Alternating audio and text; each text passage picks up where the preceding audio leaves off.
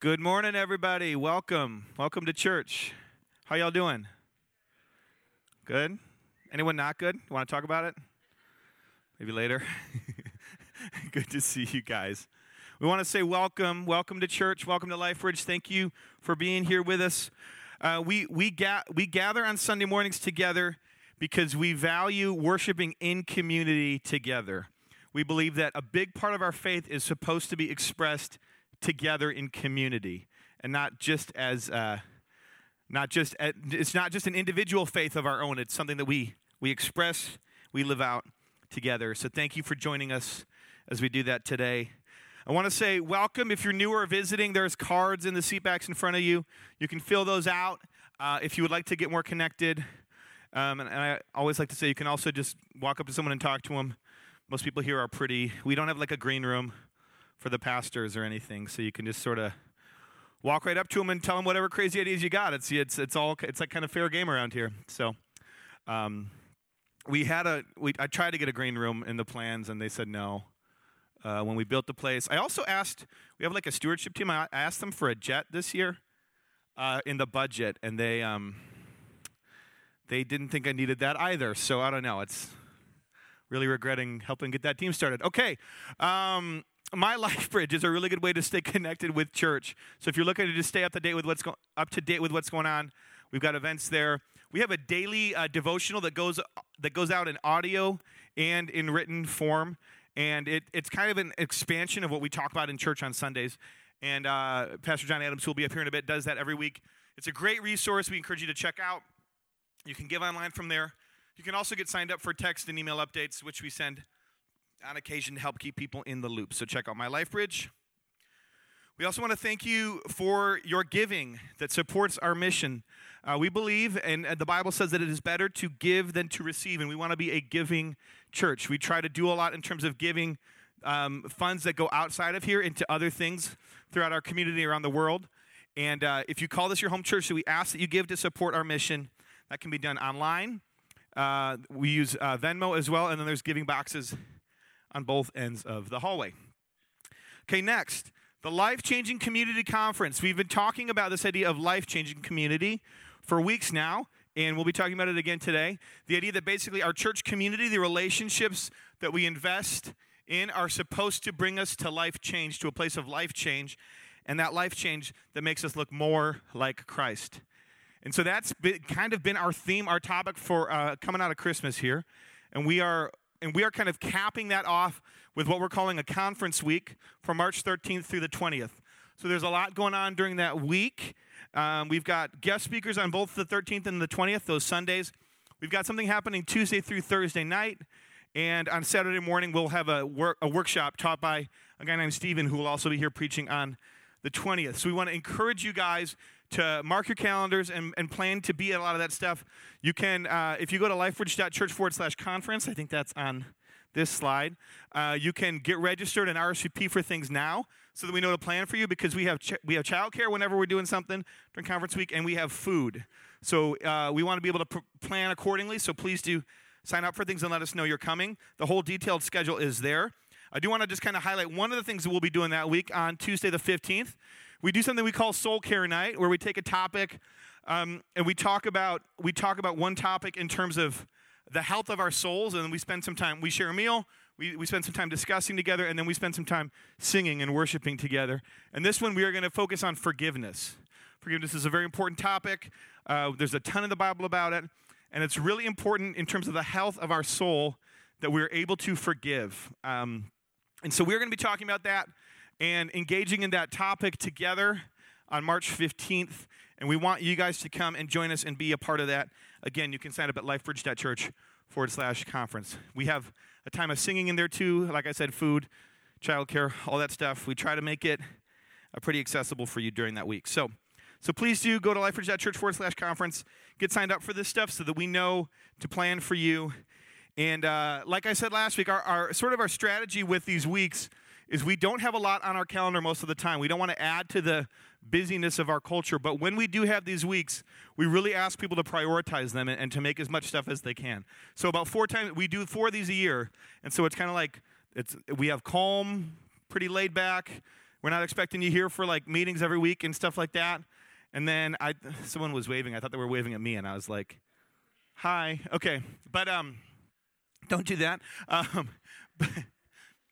But during this week, we kind of flip the switch, and we want everybody to be all in with us on this week. So please, you can tell it's still like 4 weeks away. That's why we're talking about it now, so you can plan in your calendar accordingly. Don't make this week what you do if nothing else is happening. Make it the thing that you're doing. And so like flip the priority for just this 1 week. We're asking you to be all in with us. So please get registered so we can plan for you, and we are really looking forward to growing together during that week.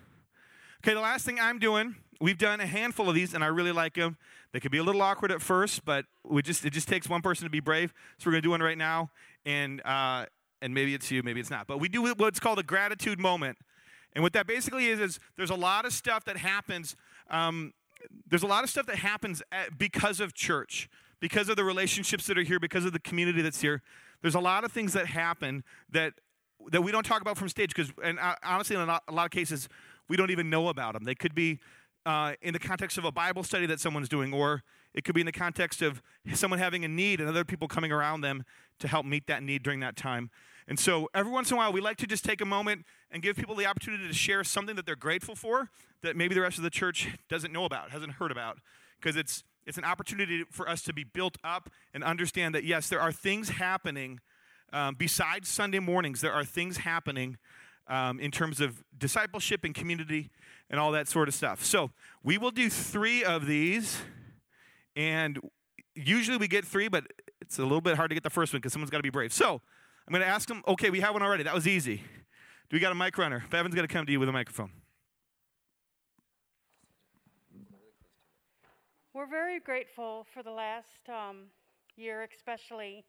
We've always known that God has had a hand in our lives, throughout our lives, helping us grow with our family. Obviously, our kids are grown now. We have grandchildren, and my husband has fought cancer in the last 10 months. And everybody had asked, what can we do for you? And we said, you can pray for us, because we know that the power of prayer outweighs anything else anybody can do. And so we, from east to west to south to north, we had people praying, and my husband is presently cancer-free. We have been so blessed. God has blessed us with not only knowing that he's cancer-free, but also with any need he has had, it's been met. Any household need, anything, and financial need, which is huge. So God has just blessed us all the way around. We can't hardly tell you how much gratitude we have for the Lord that he has done this for us. And we're not these, we're little people in our neighborhood. We're just not, anybody special or anybody, anything. So if he can do that for us, he can do it for anybody. And, to be honest with you, everything that we've ever done in our neighborhood, he's also sent other people in our place to do those things to help us. So without even asking, he's, filled those spots. So we're very, very blessed by the Lord. Thank Amen. you. Praise God. Thank you. It's great. I don't know if anyone wants to follow that. That's pretty amazing. Yeah. We got to that's a closer next time. Any others? We got one over here. Do you see him? There. Good hustle. Ours is an easy one. We had a baby, actually, on Sunday morning, Lillian. And it was, everything's great, so super thankful for that. The week leading up to it was really stressful because Caitlin's pregnancy became kind of high risk a week to go, so it was kind of just really stressful, but everything went really well, and we're very, very thankful and very blessed to have a great community surrounding us and lots of prayers. Lots of, struggling with contentment, I think, in the last week with the stress, but we got through it, and we praise God and thank him for everything that he's given us. Amen. Thanks, Tom. I got time for one more. Or we could just do, okay. We got one. Thank you.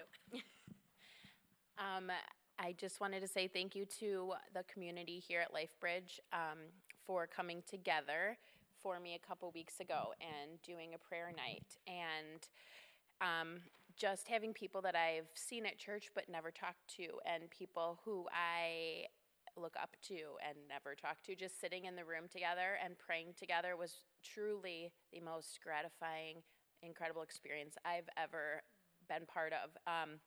And actually, like, feeling the Holy Spirit was, I couldn't even put it into words. But thank you all so much for what you did, and for God working through everybody, and for what it's done for our family. So thank you. Amen. Thanks, Kaylee. I am thankful for this guy right here, Pastor John Adams. Let's hear it for him. Dude. He kind of gave me the wave, like, just come up and I'll just walk away. I was hoping he would just walk away and not say a word before I got up here, but of course, he didn't. All right, let's pray, and then we'll jump into the sermon for today. Father, Lord, we just thank you for all the good that you are doing in our community. Lord, as we talked about last week, the culture of goodness that you are creating here at LifeBridge, and the stories that take place throughout the week, the stories that take place here, Lord, how we encounter you in even the smallest of moments. But Lord, we pray that this would continue, that your Spirit would continue to inspire us as your followers to do good wherever we find it. In Jesus' name, amen. All right. My praise report is much less, I guess. I haven't heard praise report in probably a decade, but whatever. I said it, so if you're a church kid and you grew up in church, you know what I'm talking about. If you don't, you're like, what? What is that? Whatever. Whatever I'm grateful for is less like community-oriented, but I haven't talked about this in a few weeks, but if you were here weeks back, I mentioned I'm coaching my son's basketball teams, and my son and my daughter, and I haven't talked about it for a few weeks, and I didn't want to jinx it. It's kind of what happened. But I'm happy to report at this time, if you've been wondering what's going on, this is just for your curiosity, okay? If you've been wondering, you've been sitting on the edge of your seat every week, like, what is going on with 3rd and 4th grade basketball in Burlington? Happy to report that our team went undefeated yesterday. And, it was a nail-biter of a game, though. It was like 12-16, and, But we fought hard. We prevailed in the end. And it was epic. I mean, the gym was on fire. It was crazy. Which 3rd and 4th grade basketball, if you throw the ball towards the rim, that's a win. That was a great possession if the ball gets towards the right basket. So, all right, our campaign is called Life Changing Community. And we've been talking the last few weeks about how community, the church, the culture that the church builds here is to be more than just like a social outlet, social community. It's more than just a business networking community. All those things happen here, and that's great. But church is to be more than that. Church is supposed to be a life-changing community. Our goal is not just community in and of itself, but it is discipleship. It is formation. It is to become like Jesus. And intrinsically, that changes the nature of what we're doing here. Changes the nature of what these communities and what these relationships are driving towards. So John mentioned we're going to talk in Soul Care Night, we're going to talk about forgiveness. And today I'm going to preach on forgiveness and reconciliation as well. And as I was planning this series out, we're talking a little bit of justice, a little bit of forgiveness, a little bit of mercy, all under the umbrella of reconciliation. Okay, so it's a big topic, and there's a lot to cover in it. I'm just going to do like a big overview kind of idea. When we talk about reconciliation, we're talking about just the exchange of hostility in relationship for peace. So, exchange of hostility in relationships for peace. Reconciliation implies that something has been broken to a degree, that a relationship has been stressed, that there is tension in that relationship. And then that tension is restored for peace.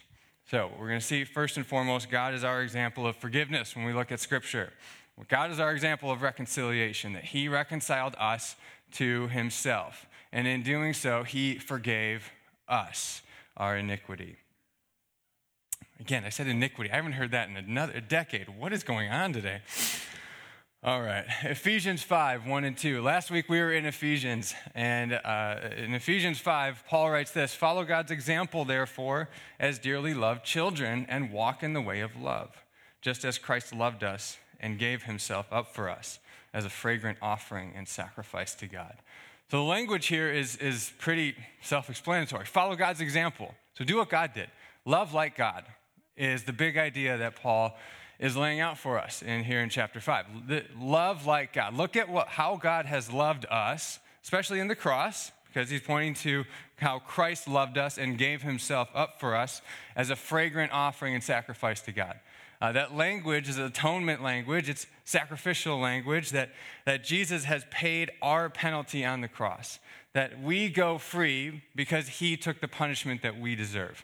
So what's implied in the cross, and the cross is this beautiful example of both justice and mercy on display, that we see God's justice, his even his punishment sense of justice. Justice has a few different senses, especially in Scripture. It can mean just righteousness or doing what is right and following the law.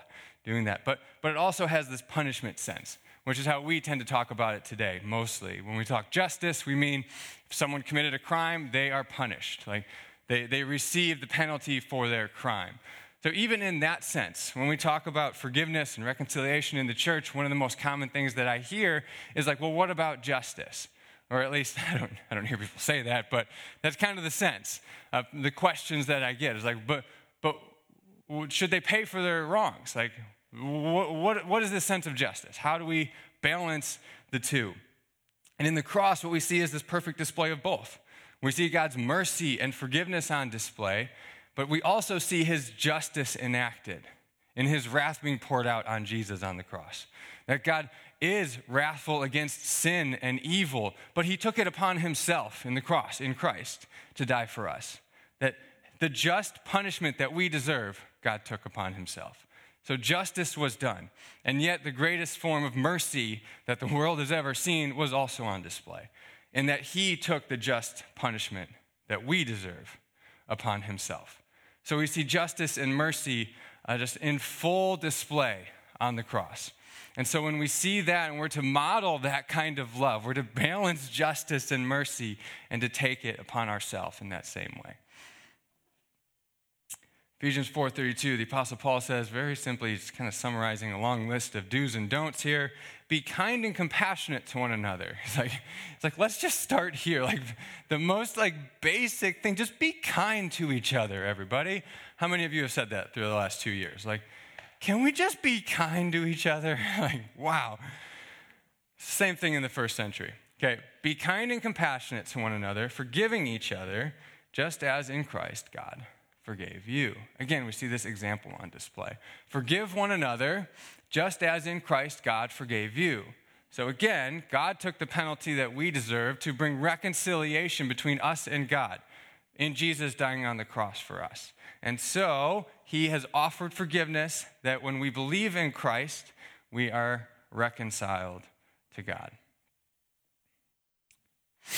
And then in the most stark example of this teaching, in Matthew 18, Jesus tells this parable that should haunt us all in a good way, not like in waking you up in the middle of the night for cold sweats and a bad dream. But this should call us all to reflect on our heart. When we don't want to forgive somebody, like this should be kind of lingering in the back of our mind, what Jesus says here. Peter came to Jesus and asked, Lord, how many times shall I forgive my brother or sister who sins against me? Okay, so it's in the context of church relationships, brothers and sisters. That's what he's talking about here. Up to 7 times? Jesus answered, I tell you, not 7 times, but 77 times. Okay, 7 in the biblical language just refers to wholeness, completion, fulfillment. So he's saying just indefinitely. Like you have a blank check of forgiveness with one another in the church, okay? Even that concept is a little startling, right? Because many of us have kind of it's maybe not an exact number of 7 like Peter, but we have a number, like I'll forgive you this many times. But if you cross the line too many times, relationship is cut off. We're going to stop pursuing reconciliation, right? Jesus says, indefinite. I'm just going to read this. There's a lot that I could explain on here, but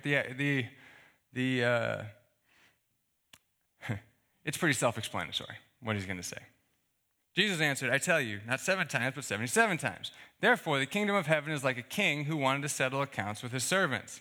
As he began the settlement, a man who owed him 10,000 bags of gold was brought to him. Okay, 10,000 bags of gold. It's a fine translation. It just means like, it's an inordinate amount of money. Huge amount of money. We would think like zillions of dollars in our modern currency. Since he was not able to pay, because nobody could, right? Jesus he's exaggerating for like effect here. The master ordered that he and his wife and his children and all that he had be sold to repay the debt, common practice in that day. At this, the servant fell on his knees before him. Be patient with me, he begged, and I will pay back everything. The servant's master took pity on him, canceled the debt, and let him go. Canceled a debt that was like zillions of dollars. There's no way in his entire life that he'd be able to work off this debt and pay it back. His children's children's children would be working to pay this thing back. And the master just says, canceled. You are exempt from the consequences of taking out this debt. They have been removed. He lets him go. But when that servant went out, he found one of his fellow servants who owed him 100 silver coins. Just a small amount of money. It's like a couple $100. He grabbed him and began to choke him. Pay back what you owe me, he demanded. We're all imagining like cartoon characters, like, right? His fellow servant fell on his knees and begged him, be patient with me and I will pay you back. Same scenario, right? On repeat, but far less amount. But he refused. Instead, he went off and had the man thrown into prison until he could pay the debt. When the other servants saw what had happened, they were outraged and went and told their master everything that had happened. When the master called the servant in, then the master called the servant in. You wicked servant, he said, I canceled all that debt of yours because you begged me to. Shouldn't you have had mercy on your fellow servant just as I had on you? In anger, his master handed him over to the jailers to be tortured until he should pay back all he owed. Then Jesus finishes this parable with these words, this is how my heavenly Father will treat each of you unless you forgive your brother or sister from your heart. Whoa. What if Jesus is serious about this? Like, what if forgiveness is really this important? And I think what Jesus is getting at here is this, we tend to think of it as like, oh man, I have to forgive. But what he's getting at here is if you really grasp what God has forgiven you of, how can you not forgive? That if you are the type of person who has grasped to some small, even minor degree, how much God has forgiven you of, you'll forgive. Because God's forgiveness of us is like in the zillions in terms of debt, if we're talking in monetary terms. In terms of debt, it's like zillions. He's forgiven us of so much. And then the offenses towards us, which, again, not to diminish. We're not diminishing the offenses that have been done towards us. But instead, we're saying the offenses that God has endured are far greater. How do we not forgive? How do we not forgive? And so in these words of Jesus, forgiveness is absolutely the obligation of his followers. This is what we do. When we recognize what God has forgiven us of, we must forgive others. Now, forgiveness is something that you do in your own heart. It's not full reconciliation, but it is the beginning of it. It is saying that the offenses that are owed because of what you have done, I am not holding those against you anymore, and you release them of those offenses. Next, when we look at Scripture, we see that Jesus has achieved our unity, meaning he has reconciled us to God and to one another. We must make every effort to keep it. Jesus has achieved our unity. We must make every effort to keep it. Ephesians 2, we're back in Ephesians. Okay, this is the entire theme of the book of Ephesians, that God has reconciled us to himself, and not just the Jewish people, but now the Jewish people and the Gentile people are being reconciled to God and to one another. And they have to live in community now together. So this is the main theme of the book, is how has God reconciled us to himself? And then how do we then, as a community, reconcile one to another and maintain the unity that Christ has achieved for us?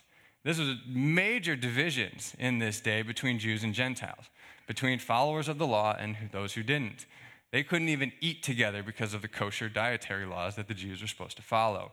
The Jews had Sabbath practices that disqualified them from working certain jobs, from being in certain communities, and it was a very difficult thing.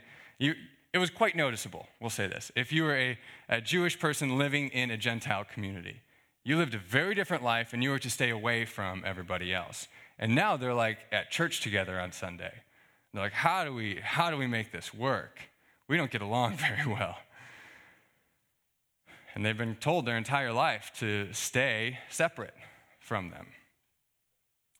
But now in Christ Jesus, you who once were far away have been brought near by the blood of Christ.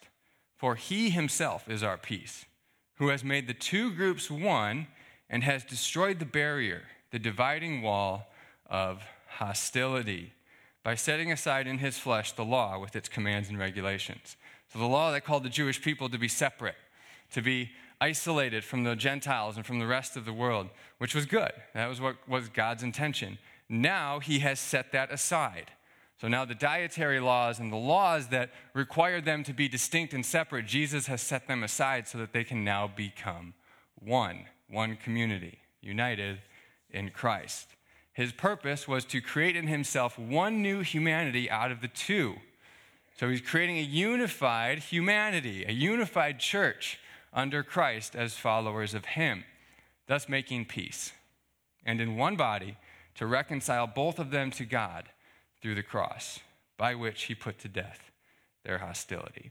So in reconciling us all to God, those who believe in Jesus, regardless of your national identity, regardless of any other identity that we tend to place our meaning and purpose and our identity in, he has made us all one, regardless of who you are, if you're following Jesus.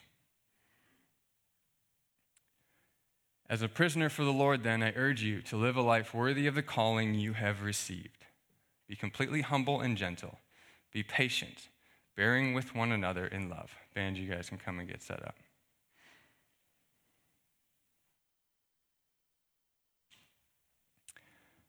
Make every effort to keep the unity of the Spirit through the bond of peace. So there it is. The unity of the Spirit, the unity that God has produced in us through the Spirit. Make every effort to keep that through the bond of peace. Then he goes on to emphasize how we're called to oneness and unity. He says there is one body and one Spirit, just as you were called to one hope when you were called. One Lord, one faith, one baptism, one God and Father of all, who is over all and through all and in all. Book of Ephesians is one of my favorite books. It's like Romans, but shorter, right? And it's really emphasizing this unity that Christ has achieved for us, and that we should then make every effort to live in the unity of that. And it's to our shame as a church that this is still one of our biggest struggles, that the church in America is unity. What Martin Luther King Jr. said in the 60s is often still true today of our culture, that Sunday morning is the most segregated time in our nation. There's another church where I was a part of where we would do, to the church's credit, we tried to do a Spanish-speaking service, a bilingual Spanish-speaking and English-speaking service. And it was really annoying. It was very difficult to pay attention and to listen. And after months and months of speaking at these services, I heard from many people that they wouldn't come because it's really hard to pay attention. Because you have to listen to the English and then the Spanish at the same time, so it slows everything down. And I get it. Yeah, I agree. I'm talking. It's really hard to even keep my own train of thought going there. But in order to achieve unity, of the church, it's absolutely worth it to inconvenience ourselves for the betterment of another. And that's kind of what it comes down to. What Paul calls the church here to, the Jewish people to, at least in this church in Ephesus, is to lay down what they felt they were entitled to lay down their rights for the betterment of others. And that is at the heart of reconciliation if we are to achieve that. It's going to come when we are willing to lay down our rights for the betterment of others. So here's our big idea for today. We need to pursue reconciliation with one another as God has done with us. I'll come up and apply this in a few moments, but allow me to pray, and then we'll stand and sing. Lord, Jesus, first and foremost, we thank you for the reconciliation that you have brought us to God, that you have died in our place. You have taken our sin upon yourself. And Lord, you have made a way for us to be reconciled to God. So Lord, we thank you for doing what we were unable to do. And Lord, when we recognize your forgiveness of us, when we sit and contemplate how you have forgiven us, Lord, the many ways that we have violated your law and sinned against you, and yet you still offer grace freely. Lord, how can we but offer forgiveness and grace to one another? So, Lord, we praise you for that. And Lord, we pray that your Spirit would continue to inspire within us a desire for mercy, for forgiveness, for reconciliation, and that we would pursue unity through the bond of peace that you have created through your Spirit. We praise you, Lord. It's in your name, Jesus, we pray. Amen.